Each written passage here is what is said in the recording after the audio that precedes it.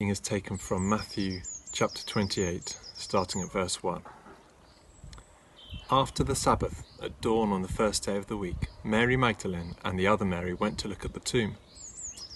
There was a violent earthquake, for an angel of the Lord came down from heaven, and going to the tomb, rolled back the stone and sat on it. His appearance was like lightning, and his clothes were white as snow. The guards were so afraid of him that they shook and became like dead men. The angel said to the women, "Do not be afraid, for I know that you are looking for Jesus, who was crucified. He is not here, he has risen, just as he said. Come and see the place where he lay.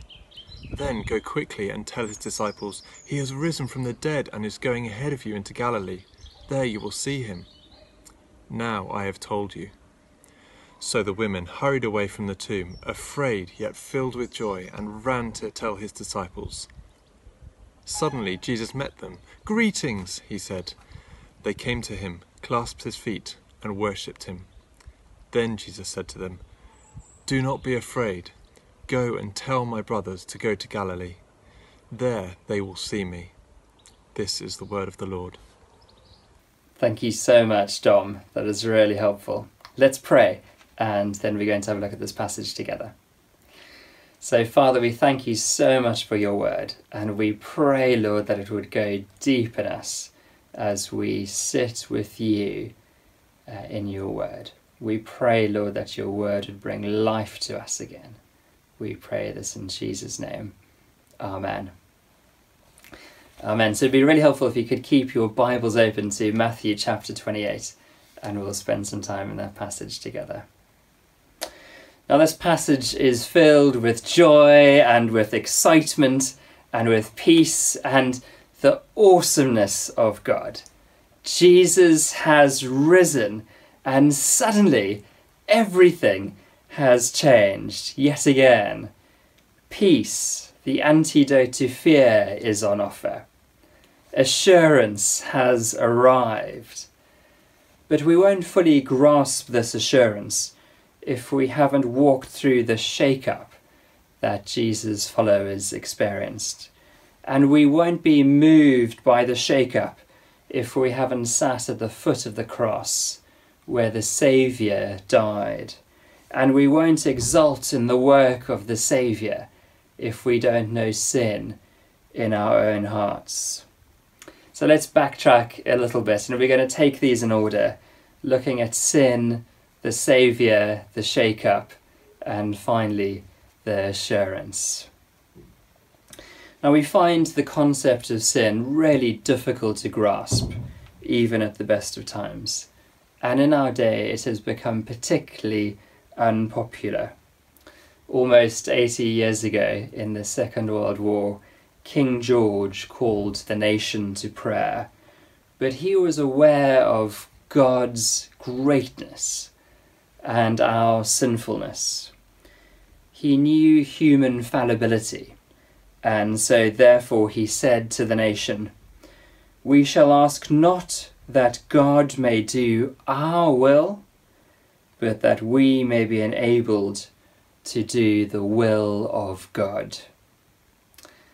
So every so often, sin and the fallibility of man really hit home. And I had one of these moments, in fact, a couple of weeks ago, when I contemplated the signals that my body was giving me. I felt fatigue and an increased heart rate and a high temperature, and these all signs of a virus.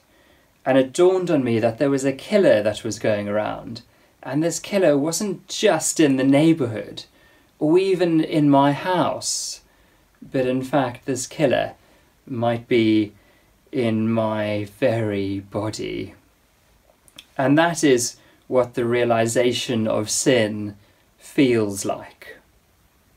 Knowing that something potentially deadly, which ravages relationships and destroys family and brings fear and turns us in on ourselves, isn't just a theoretical concept or something that we find in others, but rather something that runs deep in who I am as a person. And like with COVID-19, we can't just run away and hide from the problem.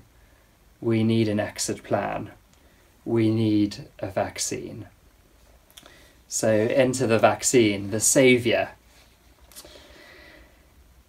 Imagine a man who walks in the fields every day and he grows attached to a particular colony of ants that he walks past. He sees how industrious they are, how busy they are, how hard-working they are.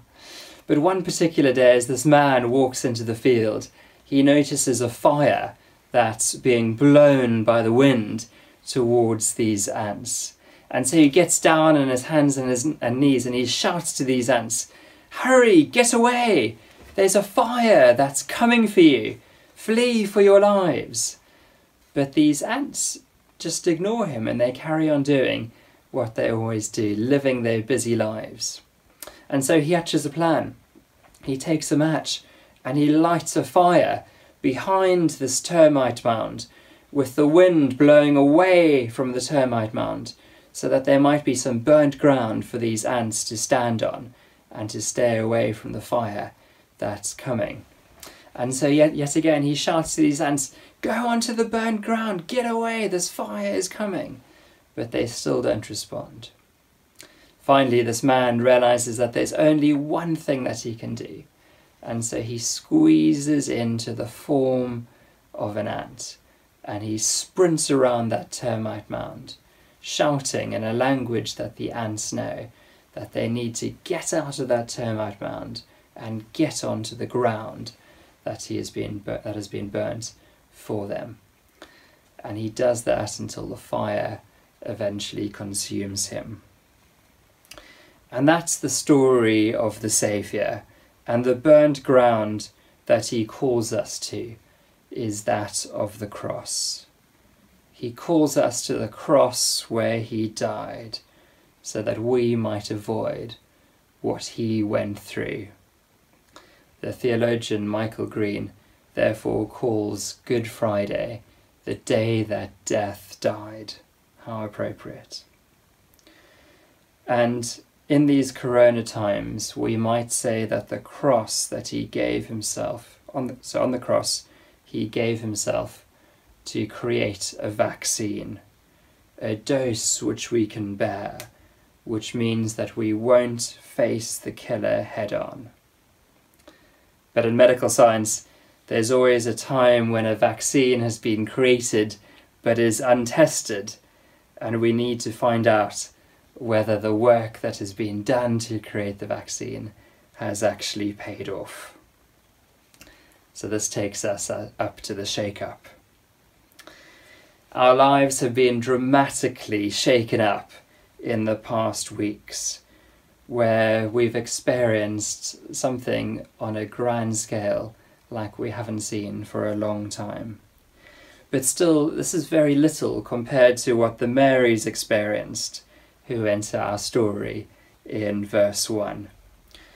They had spent time with Jesus, which had completely changed their lives as they knew it. They had sat at Jesus' feet, listening to him as he spoke of the kingdom with such authority that they realized that they wanted to live the lives that Jesus was offering to them. And he had also warned them of the death that he was about to face. But it felt so surreal at the time to them. And then his words turned into reality. His death was horrific. Was this all in Jesus' plan? And suddenly fear gripped them. Then came the earthquake of verse 2. How appropriate, when the ground of their lives had been shaken beneath them. And then the angel saying, "Don't be afraid." Joy and wonder starts to mix with the fear that's in their hearts as the angel leads them inside the tomb and they see where Jesus' body had been. but he isn't there anymore. And then the angel tells them, he has risen from the dead. Death has sustained a mortal wound. Can this mean that the vaccine has worked? So the Marys run back towards the disciples with their hearts in their mouths, afraid and yet filled with joy in verse 8. Is this hope true? Is this the shake-up that is all part of God's plan? Is this what Jesus was trying to tell them about? Has the vaccine worked? And then there's the assurance. As they run off in obedience to the command of God, Jesus meets them and they fall at his feet in adoration, worshipping him. My wife is 32 weeks pregnant, had corona fairly badly, and spent much of the 2 weeks in bed. And there were times when all it took was for her to walk down the stairs, and yet again I felt myself falling head over heels in love for her, my heart leaping like it did when we first met. And between us, we only have a marriage that lasts for a lifetime. Our relationship with Jesus is one that will endure through eternity. So fear vanishes for the Marys, as Jesus says, don't be afraid. The vaccine has worked. He is alive. Death is defeated. Jesus' rule, his authority, his kingdom is firmly established. And it is an amazing thing to have had the virus and to have come through it. You're suddenly Superman. There's nothing that's worth being afraid of.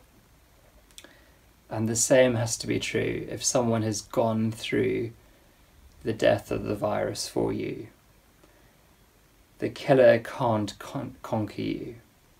And Jesus went through death on our behalf in order to defeat death. So we no longer have to live in fear. Our inner lives shouldn't be ones that are governed by fear, since we walk in his freedom and his life, standing on that burnt ground. So Easter, this day that we're celebrating today, Jesus' resurrection, is a time of assurance. Sin no longer needs to reign in us, since our Saviour has died, and the shake-up leads to the peace of assurance.